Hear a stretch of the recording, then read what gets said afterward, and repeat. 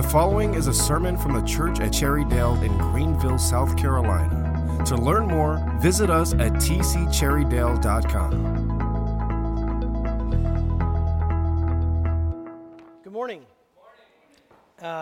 If the ushers would come down at this time to take up our morning offering, I would greatly appreciate it. In fact, I'll tell you that I feel like I've kind of grown up as a pastor here at TCC because Toby didn't remind me to take up the offering this morning. So that means that you've got your bona fides, I guess. I'm Donnie Mathis, one of the pastors here at TCC, and I'm glad that you have braved getting out in the weather this morning to be here. For those of you who may not know me, I'm a New Testament professor at North Greenville University.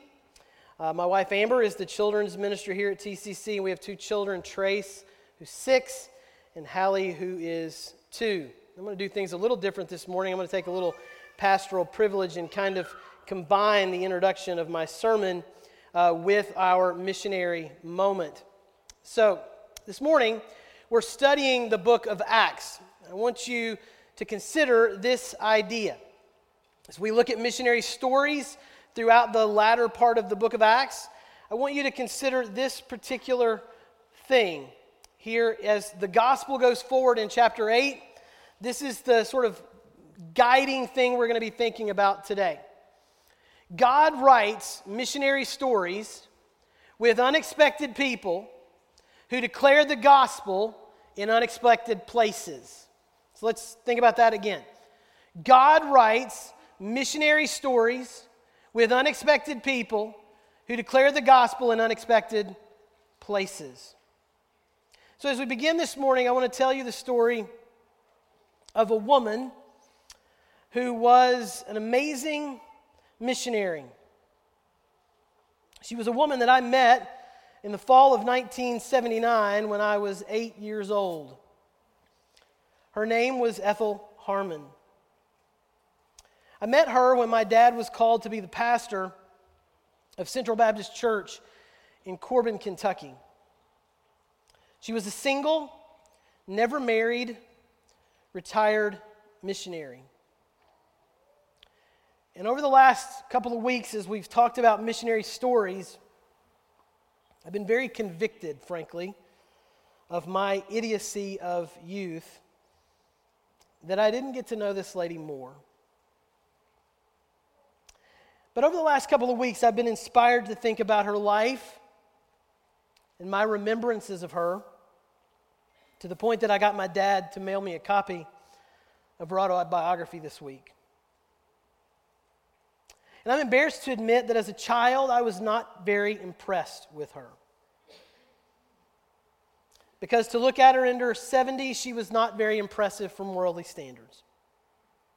She definitely would not have fit in at TCC, not because of her music tastes or different dress code, but because she would have been at the worship gathering 15 or maybe even 30 minutes early, which frankly none of us are. She would have amen, that's right. And on a day like today, she would have had these clear rubber boot type shoes that she put over her black dress shoes. It's amazing the things that you still remember, maybe because I thought they were strange, for the short walk from her home to the church. But yesterday, as I began reading the beginning parts of her story in her book, His Call, Go Ye to Nigeria, I wept within the first page when I learned that she was the third of 5 daughters, the last of which was born a couple of weeks after their father died. She was born in 1905 in a place that, I'll be honest, was less than 10 miles from where I grew up, but I had to look it up on Google Maps to know exactly where it was. It was in the reading of the first few pages of the book that I realized that she had been working. Back in these days, you could work as a teacher at elementary schools, particularly in the mountains of eastern Kentucky, without a degree, you could earn a teaching certificate by your experience. And her plan was to work for 10 years to earn money so that she could go to what is now the University of the Cumberlands, which was a 2-year institution back then, eventually go to the Missionary Training Center in Louisville, which was essentially the equivalent of the Southern Baptist Theological Seminary for women at the time, so that eventually she could get a college degree and go on the mission field. This was something that God placed in her heart from the time that she was very young. But in reading, I learned for the first time that the old folks' Sunday school classroom in the church where I grew up was named for a woman who got other women together to pay for her last 2 years of college and last year of study at the women's training school in Louisville so that Ethel could get to Africa faster. And when she left in 1938, she was going there with the intention of dying in Africa. To tell people about Jesus was the goal of her life. Miss Ethel served in Nigeria for 34 years. She led, as far as anyone knows, the first Southern Baptist Vacation Bible School on the continent of Africa. And while she was on the boat over to Africa, she was told that it wouldn't work, but it did. She was the director of the Sunday school program, it seems, for all of the country of Nigeria for a time. Miss Ethel was such an unexpected person from such an unexpected place. But God wrote her story into His missionary story in a way that no one could have ever predicted of this poor third child from the middle of nowhere. The most impressive thing about Miss Ethel was that, well, frankly, something that no one knew. In her youth, she was a quite good artist. No one in our church knew that Miss Ethel could paint at all, that she had any artistic skill or talent. But one spring, I think, for some reason, as an outreach to the community, our church had an art fair. And she decided she was going to show off a couple of her pieces. One was of Cumberland Falls, which is just down the road from where I grew up, and one was of the shepherd in Luke chapter 15 reaching down into a ravine to save one lost sheep. They were beautiful. That was it. Only two. And my dad asked her why there weren't more paintings, especially why aren't there paintings from your time in Nigeria? Paintings of the things that you saw there. And her response, I think, gets to the heart of why she could be that unexpected person who served in that unexpected place. She told him the story of how she was packing up her things to get on a train for New York, where she would catch the first boat that would send her to London. And by the way, remember, this is in 1938. Things were beginning to get a little dicey in Europe at this time. And then she would get on a boat from there and go to Nigeria. And she recounted how God spoke to her and told her to leave behind her paintbrushes, her paints, and her canvases. And this is how she said it. She said that she heard God say to her, Ethel, she had a very deep, gruff voice for a woman with such a loving heart. Ethel, leave behind these paintbrushes and canvases because you will spend too much time painting the beauty of what I've created in Nigeria and not enough time telling people there about Jesus.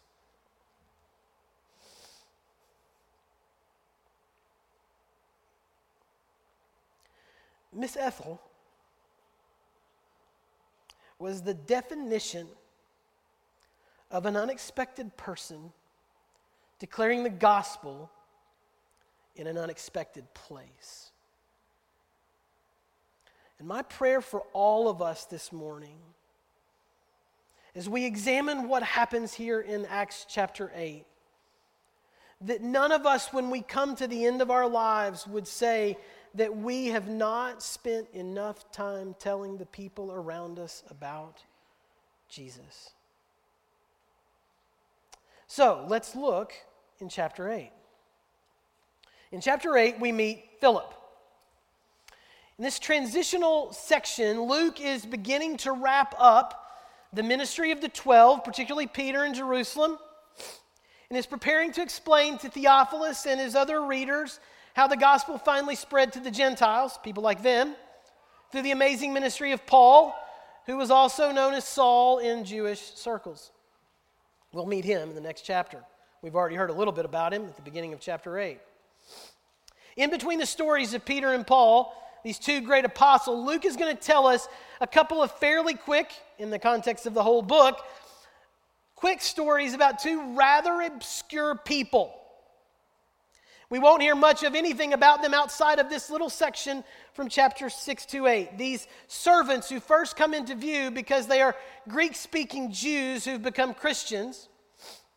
They have a good and trustworthy reputation, and they're so led by the Spirit that they're willing to take care of the widows in the daily distribution of food to the church there in Jerusalem. The first, we've already seen last week, Stephen. The second on the list that we're going to look at today is Philip. But you see, they were not just servants who took care of the widows in the local church, and that certainly was a very important thing to maintain the unity of the body. They were something else. Through their faith in Jesus, their stories, the stories of their lives, the stories, honestly, as we look at the story of Stephen, that were most likely interwoven with a fierce nationalism that caused them to move from wherever they were in the Greek-speaking world to Jerusalem, to be there in Jerusalem, to be there among God's people, as it were. Their story, maybe a story of even hatred of those outside, had become interwoven into God's missionary story to give power to his followers so that they could declare the gospel. And that's what Stephen has done and what Philip will do. And they're going to do this under Jesus' authority. And they're going to play a role, both of them, in causing the wall that separated the Jews from the others, from the Gentiles, from the Samaritans, to come tumbling down and to be annihilated forever. Last week, Matt did a great job of telling the story of Stephen's martyrdom and how his story should affect ours. This week, we're going to meet another rather unexpected person. We're going to meet this guy, Philip, who's going to declare the gospel in two very unexpected places. And the amazing thing about it is that God sent Philip to these places by his sovereign hand, one of them because that guy Saul the Pharisee, who ironically was causing the gospel to spread even in his unbelief, was wanting to kill him, and the other because the angel of the Lord commanded it.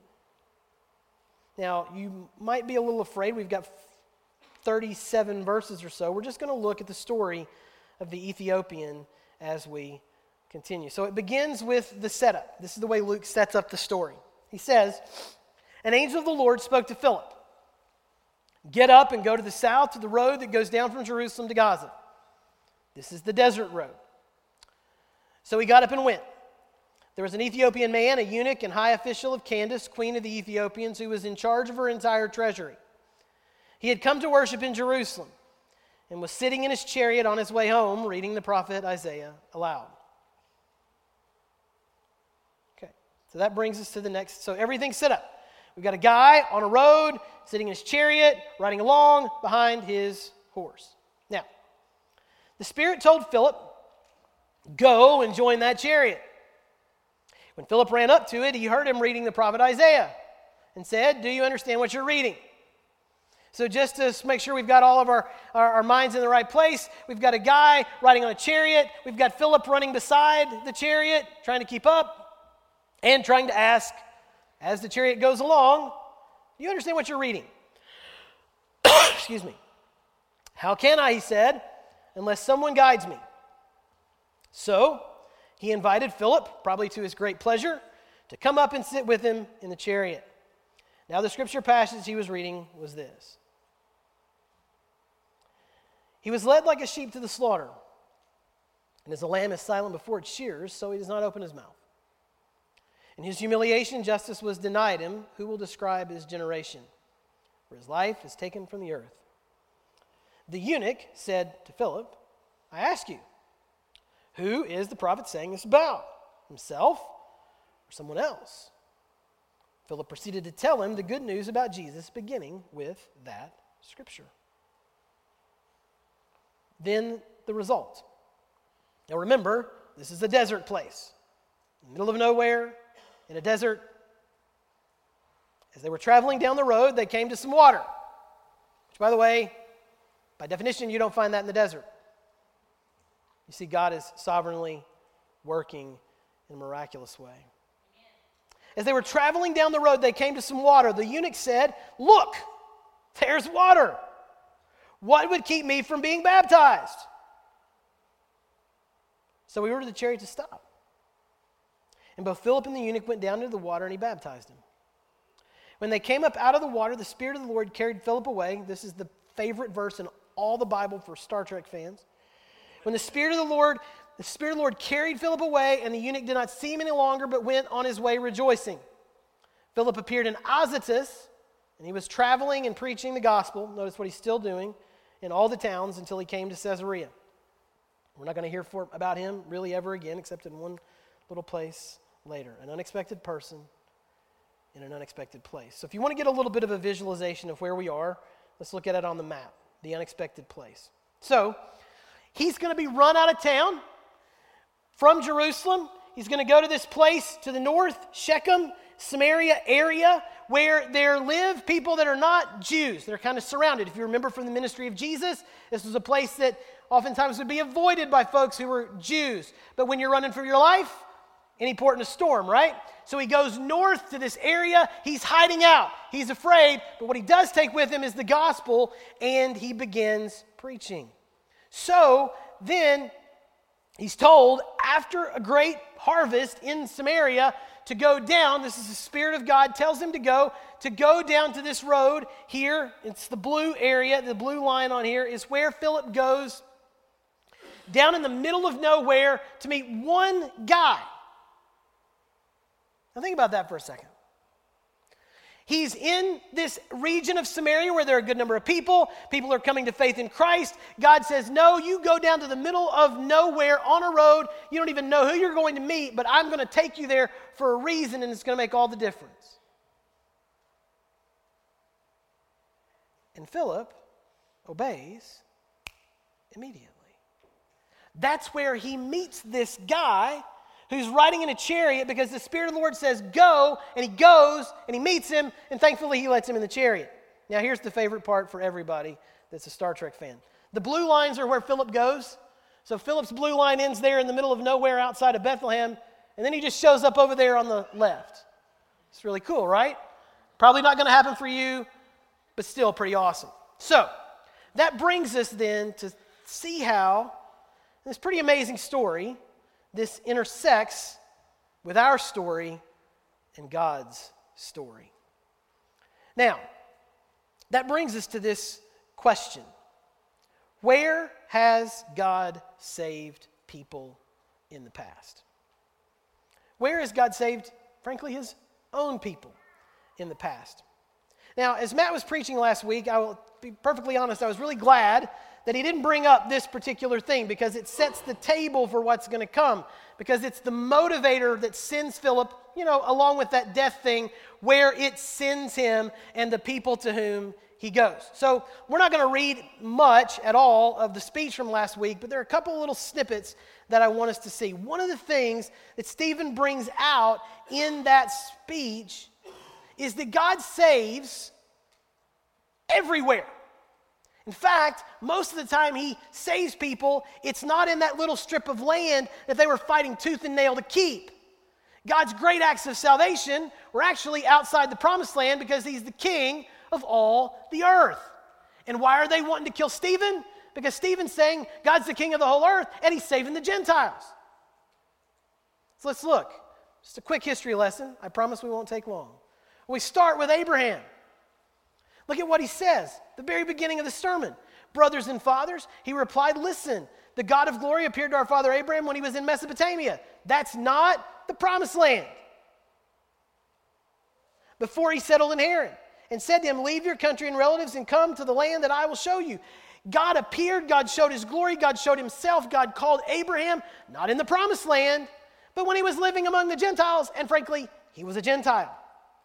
He was a Gentile before he became a Jew. It's very confusing, frankly. All right, now, beyond there, a little bit later on in verses 9 to 12, the patriarchs, remember, Jacob's 12 sons, actually I've only got 10 fingers, I'll hold up 2 toes. The patriarchs became jealous of Joseph, sold him into Egypt, but God was with him, verse 10, and rescued him out of all of his troubles. Guess what? Outside of the promised land. He gave him favor and wisdom in the sight of Pharaoh, king of Egypt, who appointed him ruler over Egypt and over his own house, his whole household. He's the top dude in all of Egypt. That's not in the promised land. Now a famine and great suffering came over all of Egypt and Canaan, that is the promised land, and our ancestors couldn't find food, so where did they go? They went down to Egypt. God had sent them there before. God delivered his people outside of the promised land. See a pattern developing? Verse 29, when he heard this, Moses fled. This is after he killed somebody down in Egypt. Moses fled and became an exile in the land of Midian. Again, not the promised land. Where he became the father of 2 sons after 40 years had passed. An angel appeared to him in the wilderness of Mount Sinai in the flame of a burning bush. When Moses saw it, God appeared in the middle of nowhere, unexpected place, not the promised land. When Moses saw it, he was amazed at the sight. As he was approaching to look at it, the voice of the Lord came. I am the God of your ancestors, the God of Abraham, the God of Isaac, and the God of Jacob. Moses began to tremble and did not dare look. And then God used Moses to deliver the people out. This is what Stephen says. This Moses, whom they rejected when they said, who appointed you a ruler and judge? This one God sent as a ruler and deliverer through the angel who appeared to him in the bush. This man led them out and performed wonders and signs in the land of Egypt, again, outside the promised land, at the Red Sea, oh yeah, again, outside the promised land, and in the wilderness, one more time, outside the promised land for 40 years. So where does God save? God saves everywhere. Not just in Jerusalem, not just in what we call the Holy Land, not just in the promised land. God is the king of the whole earth. And that is Philip's takeaway. Philip is a compatriot of Stephen. Philip is there with Stephen as he goes to the synagogue of the freedmen. He's there because Stephen is the one who spoke. Philip, he didn't get stoned to death. But Philip knows this is the takeaway from Philip. Philip is recognizing this thing that had been so a part of who he was for all of his life. So much so that when he grew up somewhere out in the Gentile lands as a Jew, he so much clung to his Jewish heritage that he was going to go back and live in the promised land because you got to live there to be close to God, and be close to the temple. He realized it was just a lie. I think that Philip's takeaway that drives him to where we see him in this chapter is something like this. Clinging to my identity as a Jew, or really any other identifier, rather than my identity in Christ, will keep me from fulfilling my missionary story.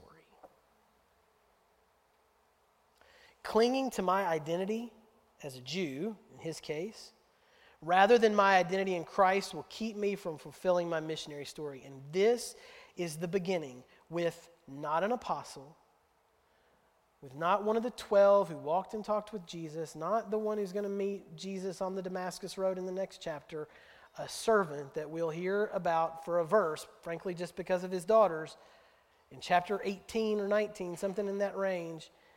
And that's it. He's nobody. But because he's recognized this, the walls that separate Jew and Gentile, the wall that separates Jew and Samaritan are going to start to crumble. just like Jesus said in chapter 1, verse 8. So that leads us to this question. Who is God saving in chapter 8? Who is God saving? So, this is what we're going to see. We could sum chapter 8 up in this summary statement. God gathers his people into his kingdom. God's going to do this. God's going to accomplish his purpose. God says through Jesus in Acts chapter 1, verse 8, that you'll receive power when the Holy Spirit comes upon you. You'll be my witnesses in Jerusalem, Judea, Samaria, the ends of the earth. And now we're finally seeing this take hold. Samaria and the ends of the earth are about to be conquered in the power of the Holy Spirit. God is going to save for himself a people. Well, how's he going to do it? Because unexpected people, like Stephen and Philip, and frankly, even though Saul was quite talented, he's rather unexpected too, because he did try to destroy God's church, because unexpected people are declaring the gospel in unexpected places. God is going to gather his people into his kingdom because unexpected people are declaring the gospel in unexpected places. Well, we know our person, Philip. Well, let's see where he goes. First, we find Philip in Samaria. So let's look at what we see there in verses 4 through 8. We haven't read this yet, so you can follow it up here on the screen. So those who were scattered went on their way preaching the word. Philip went down to a city in Samaria. We don't know which one, but a city in Samaria, and proclaimed the Messiah to them. Crowds were all paying attention to what Philip said as they listened and saw the signs he was performing. For unclean spirits, crying out with a loud voice, came out of many who were possessed, and many who were paralyzed and lame were healed. He's giving us a summary of all the great power of God that's being revealed through the word of the Holy Spirit. And then notice this, we're going to pick this up a little bit later on. So there was great joy in that city. So, he goes to Samaria. Well, let's ask ourselves the question, who are these people? Who are these people? Well, these people are hated by the Jews. You pick them up in the story of the Good Samaritan, for instance. And frankly, it's one of the reasons they hated Jesus so much is he made someone like a Samaritan the hero of the story. We see the Samaritan woman, where Jesus would normally have walked around Samaria. He goes through Samaria because he wants to meet her and tell her that her past does not define her future because he will transform and save her. Well, these Samaritans, whom the Jews hated, and frankly the Samaritans hated the Jews back, these are the descendants of those who survived the Assyrian invasion in 722 BC, and married the Gentiles who then inhabited the land. So here's the way the Jews saw them. This is offensive, frankly, but they saw them as half-breeds, not worthy of anything. They were worth nothing except for death at the hands of the one true and living God. They were not and never could be God's people. But that's where Philip goes. So, he goes to this people, and they hear the word of the Lord. They see the signs that Jesus really is the Messiah, because you see, they have a story too. If you remember from when Jesus was there in John chapter 4, he talks with that woman about some really significant theological issues. And she asked this question about worship, and she says, well, the Jews say worship down in Jerusalem, and our folks say worship on Mount Gerizim. You see, they had their own temple, which, by the way, the Jews had burned to the ground 100 years or so before. They had their own temple. They had their own view of who the Messiah was going to be, and they didn't think that the Jews would have any place in their story. And the Jews certainly didn't think that they had any place in the Jewish story. So they really didn't like each other at all. There's a wall between them. But the wall's coming down. And when they believe the gospel, they're going to realize that Jesus has rewritten their story. Jesus has rewritten the story of their ancestors' idolatry and brokenness that led to the destruction of the northern kingdom. That God has taken this story of idolatry and brokenness and sin, and he has woven it into his own missionary story to bring salvation to the ends of the earth.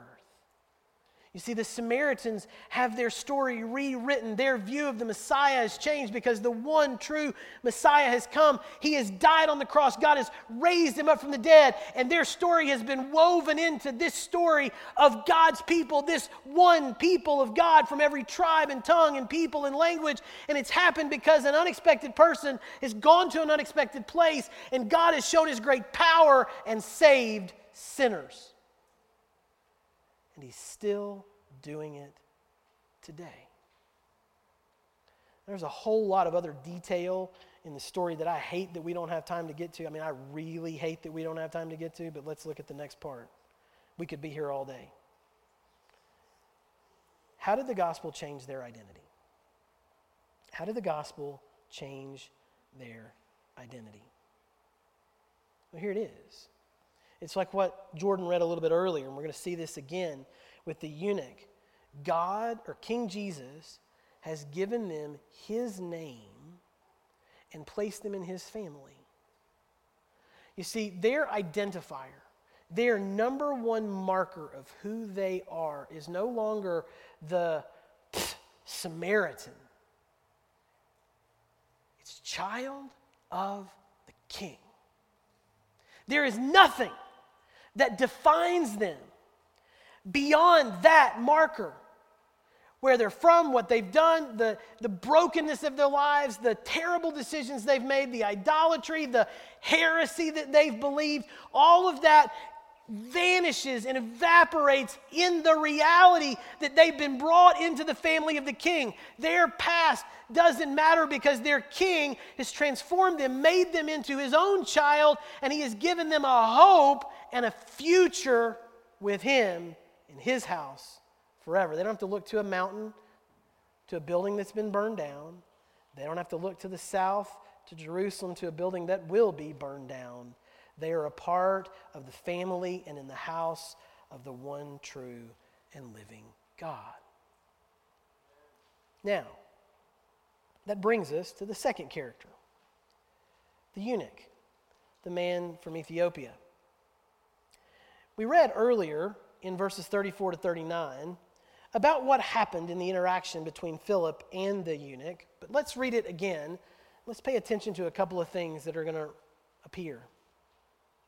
The eunuch said to Philip, now that he's gotten into the chariot, I ask you, after he's read this passage from Isaiah 53, which, let's be honest, at this point in the telling of the story of Jesus, if you hear someone reading from Isaiah 53 about a lamb that was taken to slaughter and how he didn't open his mouth and how justice was denied him and how he died for the iniquity of his people, like this is like taking the ball and putting it on a tee and saying, all right, Philip, if you don't knock this out of the park, you've lost your credentials.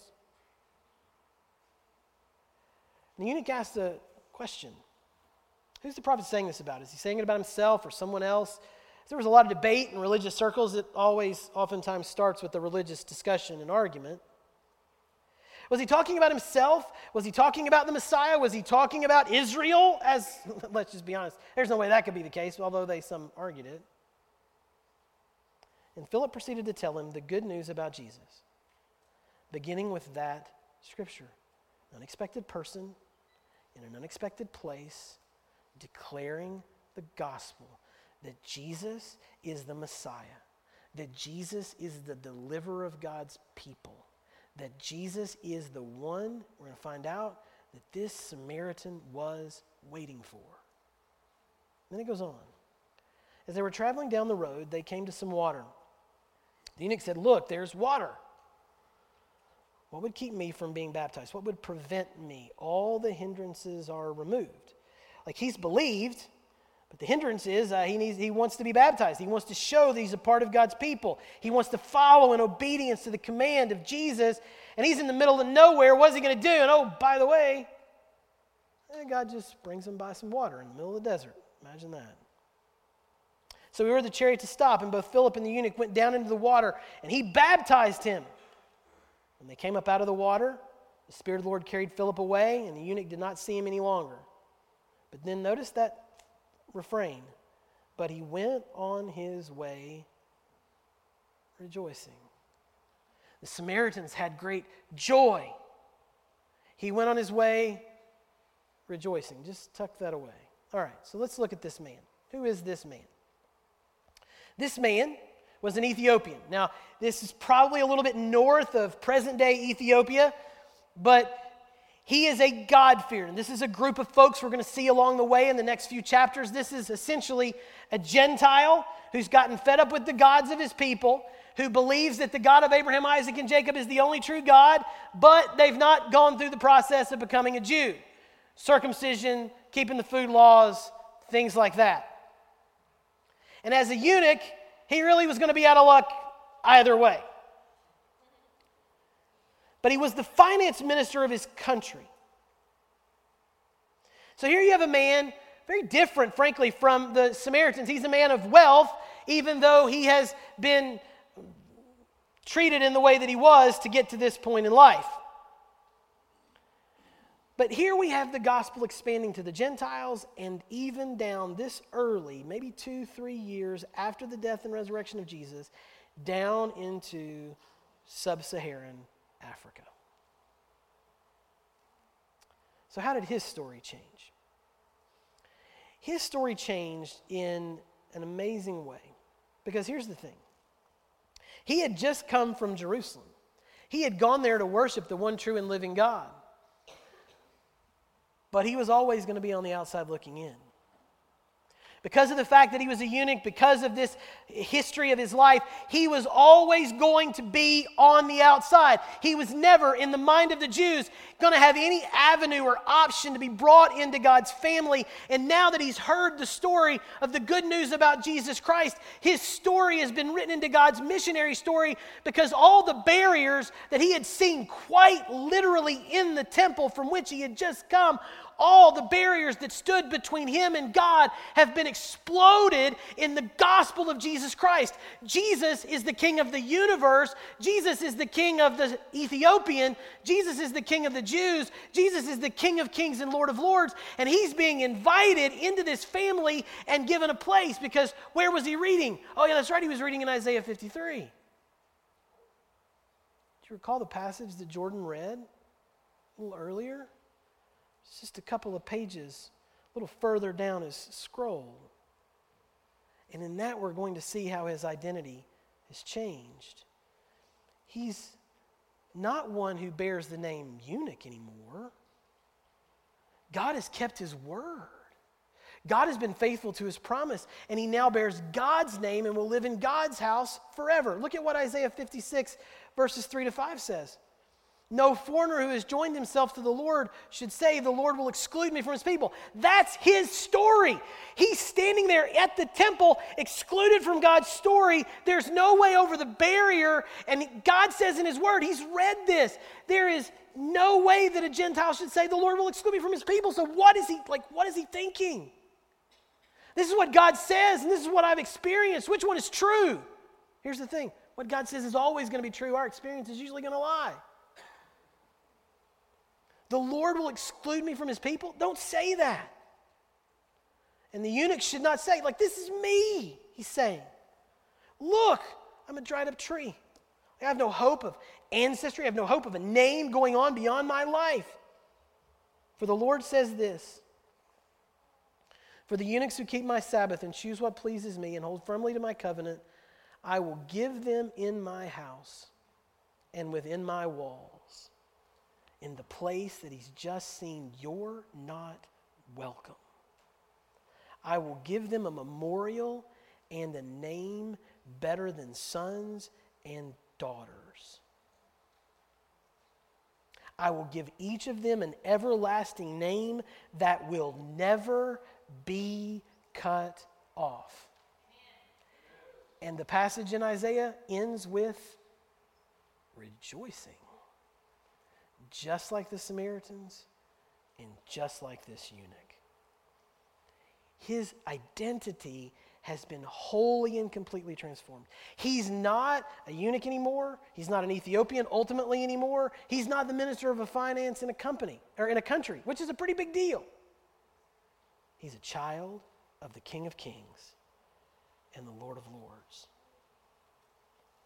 So that brings us to where the rubber meets the road. how must my life change? If I'm going to live the life that God has called me to live, if I'm going to flourish and have a life that is all that I long for, and frankly, all that God has for me, how is my life going to have to change from this day forward? I think there are kind of three things. As we ask ourselves, and maybe there are others, but three things that come to my mind. As we ask this question, what is the Holy Spirit calling me to do in response to His Word? There are three things I think we should consider. We need to believe, we need to live, and we need to declare. So let's start with believe. We need to believe the gospel. If you're here this morning and you've never placed your faith in Jesus, if your story is where we begin this story in Samaria, if your story is where the eunuch's story begins, and you are far from God, and you think that there is no way that your story can be written into God's missionary story, you need to know that that is a lie that is being told to you by the devil.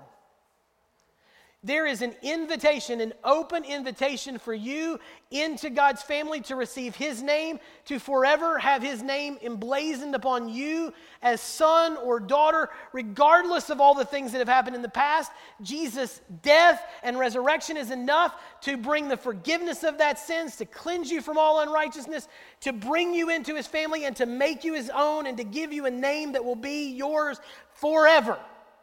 Child of the King. In the moment when we sing songs of celebration of what God has done, there are pastors going to be on both sides here. You come down. If you don't know how to place your faith in Jesus Christ, they will be more than overjoyed to tell you how your story can be rewritten today.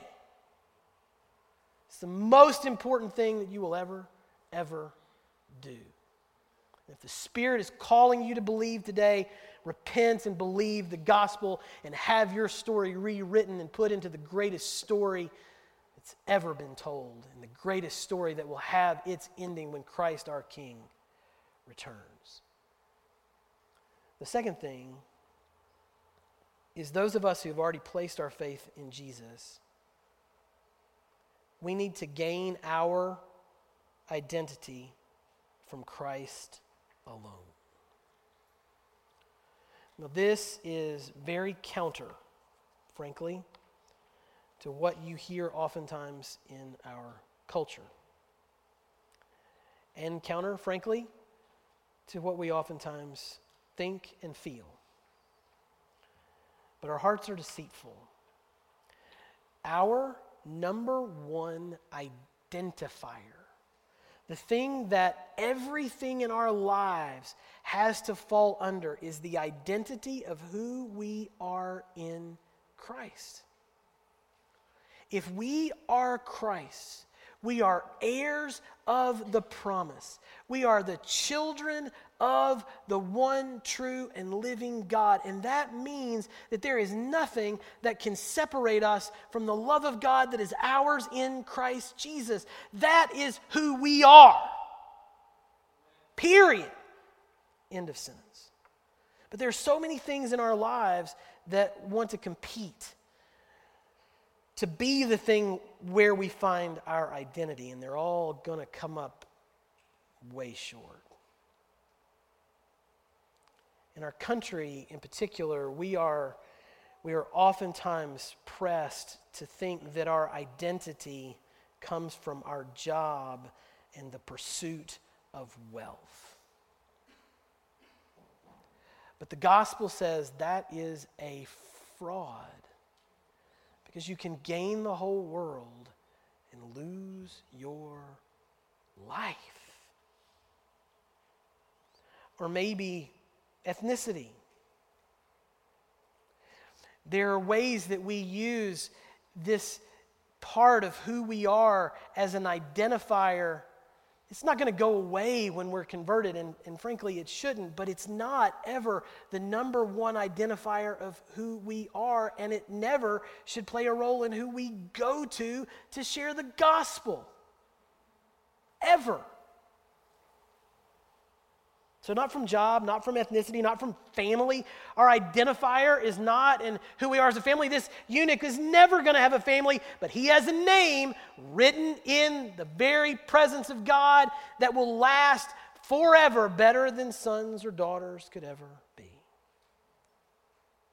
Not from sexuality. This is something you're going to hear, that we are defined by that. We are defined as people who have submitted all of our lives under the authority and kingship of Jesus, and that he has kingship and lordship over all of these things. And frankly, if there's anything else you can think of, and I'm sure there are, all of those things are subsumed under the kingship of Jesus. He is our master, he is our Lord, and if we're going to be defined by anything, it has to be by him first and foremost. And lastly, we. Not Ethel Harmon, not some 2 or 3 who are missionaries on the other side of the earth, not those that we support through our church, and all of those things are important. We are the unexpected people who declare the gospel in unexpected places. And they might not be so cool as at the foot of Mount Gerizim or in a desert outside of Bethlehem, and we may never get beamed up from the desert to Azotus. But we're going to find ourselves this week, maybe even 5 minutes from now, in an unexpected place. Maybe even the unexpected place within the 4 walls of this room. And we're going to be confronted with an opportunity to tell people about Jesus. And you think, well, who am I? You're a person who is a child of the King. And he has given you his word. He has given you himself.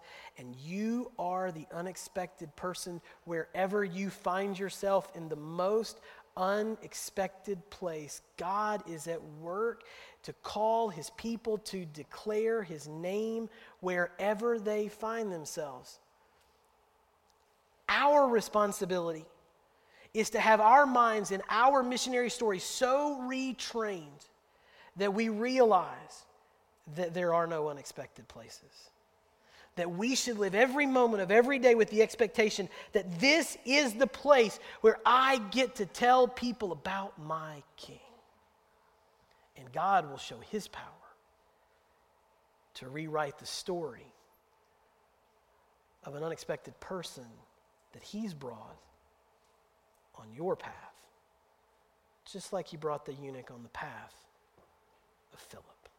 Let's pray.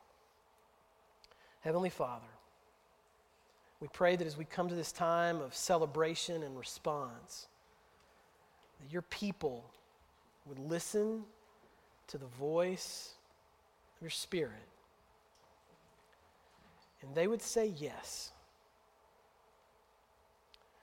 That those who have not yet come to faith in Christ would find one of the pastors, would find a person to their right or their left, and in the midst of what might be an unexpected place. It's not unexpected to you, and you are going to rewrite their story from a story of death and sadness and sorrow into a story of hope, a story of victory.